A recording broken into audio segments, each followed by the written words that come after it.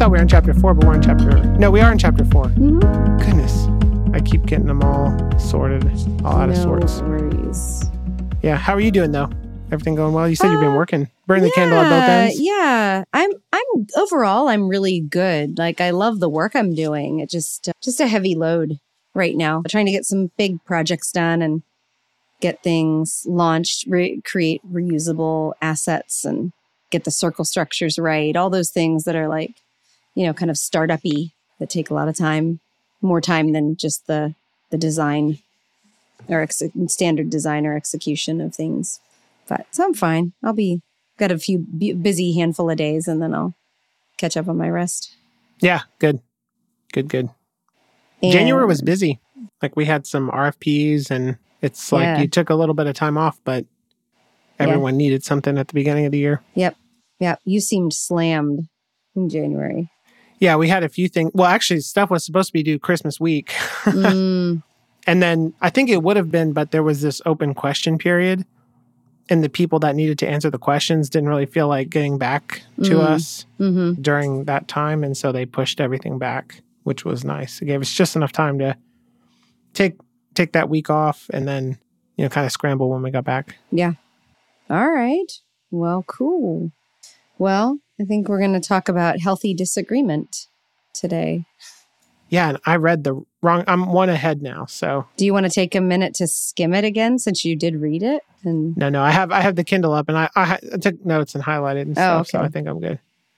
But this is chapter 4, right? The Good Fight Club? Correct. Okay. The psychology of constructive conflict. All right, so chapter 4. Yeah. The Good Fight Club. The Good Fight Club. The psychology of constructive conflict. Yeah. Okay. It was so interesting to me, the couple different examples, since we've been talking about families and things, the couple different examples where they cited of how people do this at home, how the Wright brothers were one, and even the author talking about how his family encouraged this sort of discussion over the dinner table. Was it like that when you grew up? It was not at my home. No. So they talk about, productive disagreement versus what was it? Personal disagreement? No, like my parents, they did like the disagree behind closed doors, like that kind of thing. It was not encouraged to have a different opinion. Right. But we turned out all right. So yeah, maybe. We did turn out all right. We did. But I really value that sort of vulnerability and transparency. I don't know why, for some reason, it felt different to me to hear it talked about. Like I can fully value it at work with friends.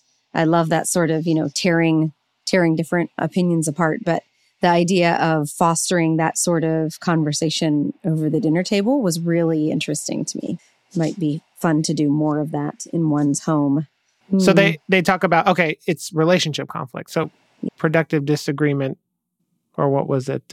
Task conflict and relationship conflict. So relationship conflict is you're such a jerk, you're so mean. Yeah. Name calling, unproductive. Yeah. Personal attacks that really focus on an affront of the relationship that you have. Although I do think productive conflict you can say, hey, I'm disappointed in the way that you brought this up or whatever. But it's really talking about an unfair attack at the human instead of the task conflict, which is much more productive and focusing on the problem, makes the problem the enemy. Or even another way maybe of looking at it too was, so yes, the way you described it being the giver of the feedback or the initiator of the conflict being needing to be disciplined. And then the other way of looking at it is that the hearer is disciplined enough to kind of refuse offense and not let things go to a relational conflict point. Just because someone brings something up doesn't mean it's a personal attack. Their disagreement can be that sort of iron sharpening iron concept if you're willing to set your ego aside and listen to what they're saying, which I thought was just really good reminder and kind of makes me anyway, hungry for healthy conflict and healthy teams where groups of people are willing to kind of disagree for really good outcomes and everyone refuses to take it personally. Yeah. So I had a bit of a disagreement at work last week. I'm still trying to jog my memory on the chapter here. And I remember thinking Like, is this person attacking me personally? Mm-hmm. And the answer was no, of course. Like, most of the time, that's not the case, right? When people are disagreeing with you. Mm-hmm. And then even like asking that question, like that sort of rage, it might be too strong of a word, but like that heat, that kind of flare of anger, competitiveness, like whatever, at someone challenging, that sometimes that like you get, or I get a lot. I mean, maybe just because of the way I'm wired, it really helps to short circuit. Like it kind of takes you out of that mental spiral. And so I remember thinking, that's actually pretty helpful, because I don't know how long I would have, stuck around in this unhelpful state, but it was good to know, like, no, this person is genuinely like engaged in the dance, right? He's not trying to cut me down or take exception to Mm-hmm. me as a person. It's just like, we're talking about the idea here. So it really helps snap me out of it. Mm-hmm. I actually had a really good example of this week, and well, I'll say late last week and this week, also with a peer colleague. We were disagreeing on whether or not this pretty critical communication had happened. And as we continued kind of arguing our points, basically, and trying to look for supporting facts, as one does, searching through email, like, I thought I sent this, I thought I said that, it's so back and forth. I think for both of us, it was starting to become a little bit personal, because when you're challenging that way, it's almost like you doubt what the other person is saying. And I was very encouraged by this conversation. Was like off and on for a few days. And I was very encouraged by both of us, our willingness to step away and try to understand the other person. And in our vernacular, looking at like thinking whole brain, as someone, the informal communicator, formal communicator, more PI style, or as someone more strategic or more task oriented. I found that I was dreading the first time we came back together to try to resolve the situation. And then I realized that person had been doing the same thing I was, which was trying to step away and understand the other person's point of view, and also understand their specific communication style and needs.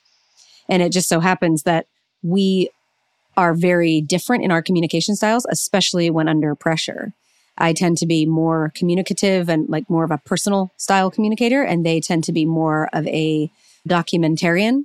And it helped to come back together and realize that, yes, there was still conflict, and yes, there was still disagreement and a problem to sort through, but we were slowly chipping away at a way that we needed to meet each other's needs in the future, just simply by understanding each other a little better. But it took several cycles of this truly like a fight club of tearing apart details, understanding where the mistake was made, going back and like reliving a situation, and then resetting expectations for one another so that we can work really well going forward. It was kind of a fascinating experience to go through in light of recording this podcast. Because I love this quote in here. It was one I highlighted. It says, "The absence of conflict is not harmony, it's apathy."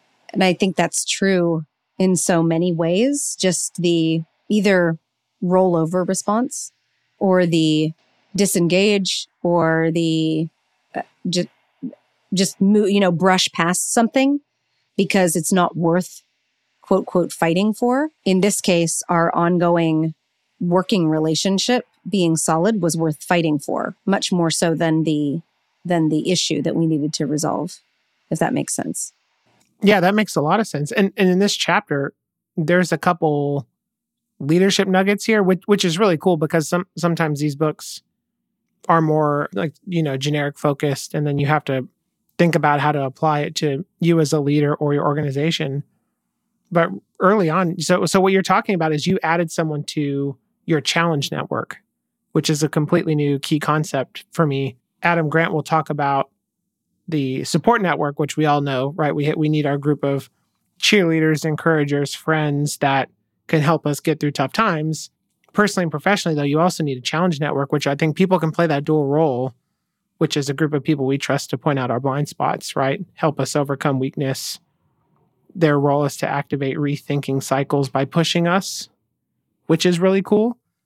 And then if you apply that to leadership, he points out research that reveals when firms perform perform poorly, CEOs who indulge in the support network, not the challenge network, who kind of embraces conformity, they become overconfident, stick to their existing plans, and then and what he says is, which is a great line, right, which sets them on a collision course with failure. And so what you're talking about doing here, because I think you build a support network, you build a challenge network brick by brick. You can't just go find 6 people to be part of your support network. It grows more organically.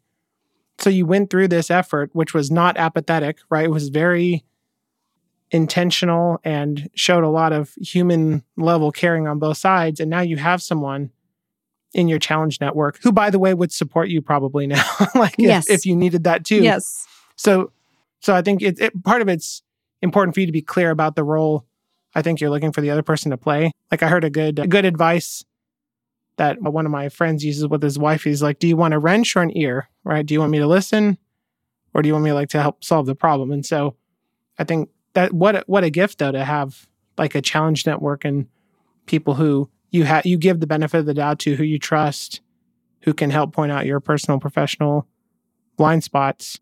I mean, you can really avoid a lot of catastrophe that way, I think. Yeah, that's good. You're spot on about building that network brick by brick. It's not something that it seems to happen circumstantially, serendipitously, based on so many different factors that I think it's probably something that is ever ebbing and flowing throughout our personal and professional lives. It's good. Yeah, there's a point here though. So there's like the Wright brothers had this like pretty epic conflict, had it out, then showed up the next day and acted as if nothing happened. They actually like helped figure out how the propeller on the plane was supposed to work. I do think there's something this chapter missed, and I don't know that it was really in the scope of this book, but if you have role power in a situation, so like if you're facilitating a discussion with your direct reports, you can't, I don't think, engage. I said I don't think, but I really feel strongly about this. I'm pretty sure, I'm very confident you cannot engage in the same level of open, aggressive, task-focused conflict, even though it's pointed at the task. I think the role power side of the equation really causes people, how do I say this? Causes people to think you're attacking them when you're not. Mm-hmm. Like I've been there before too. And so I think there's some carefulness that has to be applied to the situation if you're in a leadership role. Yeah. You can't just come in very aggressively attacking the problem. Yeah. But encouraging your team to battle with that, I think makes a lot of sense. Mm-hmm. Yeah, and even facilitating a way for them to do so, maybe. Facilitating, brave spaces facilitation. I don't know how much you've been exposed to that at work, but we've been slowly working it into the organization and are about to train 12 or so more people on facilitation, separately from safe spaces facilitation, which is what was the rage for such a long time. This concept of, agreeing to disagree and just feeling safe saying what you think. And brave spaces kind of creates creates a space where you need to power through differences, not all differences, but some, and even highlighting which are a need for the collective. So you know which ones to kind of argue your way through, again, without making it personal. So to your point, a manager could set that scenario up and then encourage that sort of behavior as almost like a rule of engagement with a team. Yeah, most definitely. I think your role as the leader in the situation is to facilitate the task conflict, not to participate in the task conflict. Mm-hmm. That should be with peers and above. Yeah. Yeah. And then you layer on another thing that was missed here, just wasn't in his agenda for lots of reasons, I'm sure. But another thing that wasn't here was you layer on being the leader and then being the leader of, say, a group of people from different cultures, different background, ethnic backgrounds. Everybody responds differently. They respond differently to one another, and they respond differently to Americans, respond differently. If English is not your first language, people can tend to have a really great thought to contribute, but to be less participatory doesn't mean that they don't have something really important to bring to that healthy conflict. So as the manager, if you're in that scenario, then you get to sort out all of those nuances as well. So you get the best outcome, I think. Yeah. Yeah, definitely. I have a question for you, switching gears in the chapter a little bit. I'm always intrigued by the people pleaser concept. Because I think in my earlier years, I was very much a people pleaser, and I'm not anymore. Do you work with many people these days who are full-blown people pleasers, like don't want people mad at them? I used to be that way for sure. For me, and I'm not saying it's this way with everybody, but for me, there was kind of a self-confidence thing, like especially early in my career. Like I found it difficult to share knowledge too, which is silly as a software developer. Like everyone gets better when you create like a reusable component that someone else can use. They don't have to reinvent the wheel, those kind of things. I was more timid about like sharing stuff and also people being upset about my work product or my performance or whatever. So I've certainly played the role of people pleaser. I don't know that I know many though. Do you? Not that I work with. And I think I would struggle. I think I would struggle with working with them because I find it inauthentic. And I don't mean to be super harsh, but that's how I have a couple of them in my family, and I always feel bad for them. Like you're not able to be your real self because you're so worried. So you're worried about people not liking you, but the person that they don't like is not really you because you're not being honest about who you are. Yeah. You know, and it is often, it's hard often to, give them advice when they ask, like, well, my best advice would be... Like, which persona am I talking to? Yeah, who am I talking, or my advice is, have a heart-to-heart conversation with them. Oh, no, I can't do that. So it's almost like they back themselves into a corner. And the risk is, well, people won't like me, or if I give them advice and it doesn't work out, they'll be mad at me. But the exchange is you don't have deep, authentic relationships, I think, with people. Yeah. That's really, I think, profound. The closest advice I've heard professionally is you should be like obviously really honest when you like apply for a job, for instance, and when what you put on your resume and how you conduct yourself in the interview and the questions you answer. And it's like not because that's the moral thing to do, but because how crummy would it be to actually get the job with a facade of like they're expecting something different and then you can never be yourself. Or when you are, then it creates immediate tension. And so, yeah, I can see that sort of over people pleasing was like you're kind of stuck at that point. It's like you have to keep up the jig, right? Yeah. Yeah. Or you can imagine doing this, like dating sites or something, which I abhor.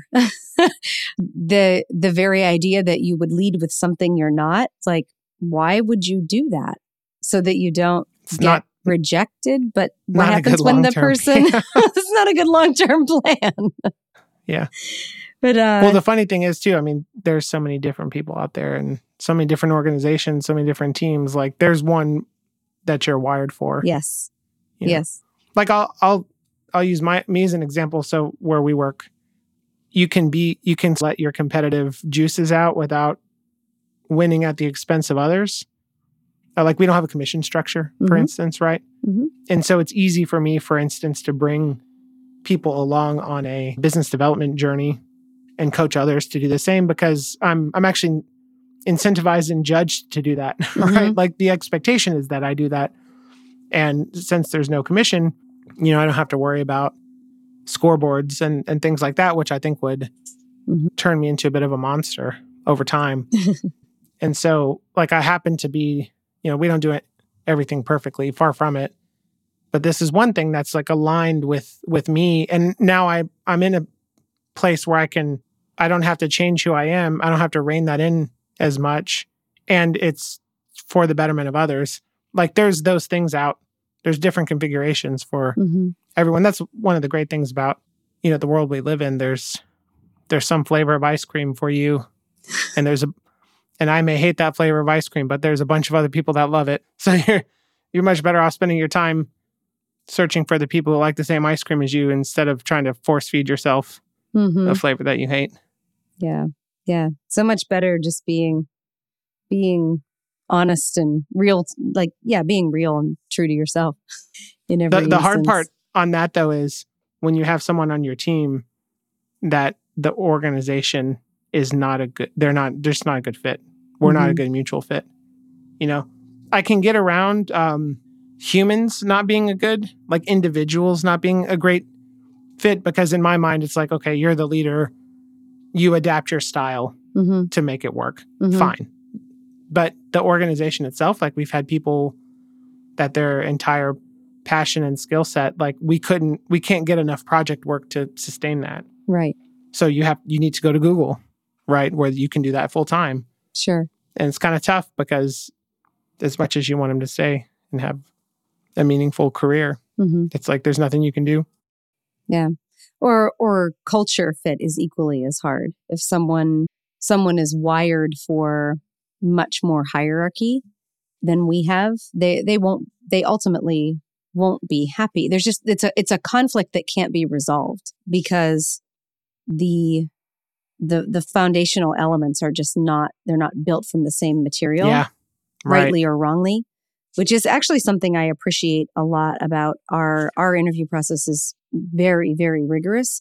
The element I really appreciate about it is the emphasis on understanding what the candidate is really looking for in a culture, and us very transparently representing what our culture is like. Like if you don't like it, don't marry us. It's okay. No hard feelings. It's sad and frustrating to have see someone come and be very uncomfortable, and they have so many wonderful attributes that will just never fit, and it can then become relational, personal, and wear on all parties, which is never the outcome you want. And then going back to your people pleaser mode, the more you try to make that work, the longer you try to make that work, the worse then the outcome is at the end. Yeah. Yeah. Yeah. So do you get energized by conflict? Because I definitely do. Like, I love it. Oh, that's a very good question. In many, many circumstances, yes, I do. Not in all circumstances.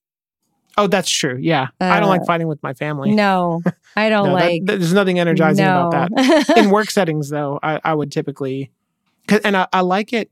It's the same thing when you're mentoring someone. It's like the energy that they bring, you can kind of match. Yeah. And so I like it when people are super engaged and animated, and like I kind of feed off that energy. I'm very disagreeable. Like I'm a disagreeable person from the, probably not a full standard deviation given the way that this is ironed out in the book, but definitely the challenging side and energized by conflict and things like that, which is tough because if you're working with people, you have people on your team that are on the opposite end, even if they're not full on people pleaser, you have to be careful there as well. Yeah. I enjoy having conversations with people with your, I guess, the composition of disagreeable you're describing, because I think I often associate that with critical thinking in a way that not only makes the conversation interesting, but gets you to a good design or process, So I think when you're asking me, like, do I kind of embrace or crave conflict? Absolutely. In a problem, in a space where you need to solve a problem, in a process space that needs to be either designed or redesigned, I really enjoy the conflict. I enjoy the tearing apart and constantly trying to put the pieces together until you find something optimal, even if it's a temporary optimal solution. So yeah, I would say most scenarios, if something is too kind of smooth, it bores me, if that makes sense. But I don't enjoy conflict at every turn in every circumstance for sure. But I also don't run away from it. I find it sometimes hard to not continue to lean in, because again, that feels authentic to me. It feels like you get to a better place relationally and through the outcome of the resolution of the tasks. But that's also, sometimes that's appreciated and sometimes it's not. Right. Well, I think we covered the main pieces. Any other points you wanted to cover? No, I don't think so. I was just looking at my own notes here. It's not a very long chapter. It's got some good tidbits in. I mean, probably some of the best reminders for me were like, if you're willing to have conflict and throw different assumptions at the wall, you are likely to find an overall better solution. The Wright brothers had an example of the way they were designing their propellers, and then Disney Pixar and the outcome of the Incredibles movie, similar examples that just were a reminder to me to like staying in that safe zone is not likely to result in something cool and innovative and something you can be really proud of, although it can be a bit tenuous getting there. So yeah, not a very long chapter, but some really good reminders and to be courageous. Yeah, and we'll kind of riff on this next time because there's the whole like focus on what he calls like the dance. So like in this thing that I think Adam Grant coined, and it's stuck in my head for like over a decade, I feel, is the strong opinions loosely held. Is like actually conveying an opinion forcefully causes others to go on the defensive about it. So there's a balance there. And so you have to kind of take into account what this chapter is saying, which is like when I'm arguing with you, it's not a display of disrespect. When someone's arguing with you, it's not a display of disrespect. It's a sign of respect. It means that the person that's, trying to figure this out with you values you enough to contest your opinions, right? And if it didn't matter, they wouldn't bother. Mm-hmm. And so there's like, I think that's a good mindset shift where it's because people care, even if your incentives aren't aligned.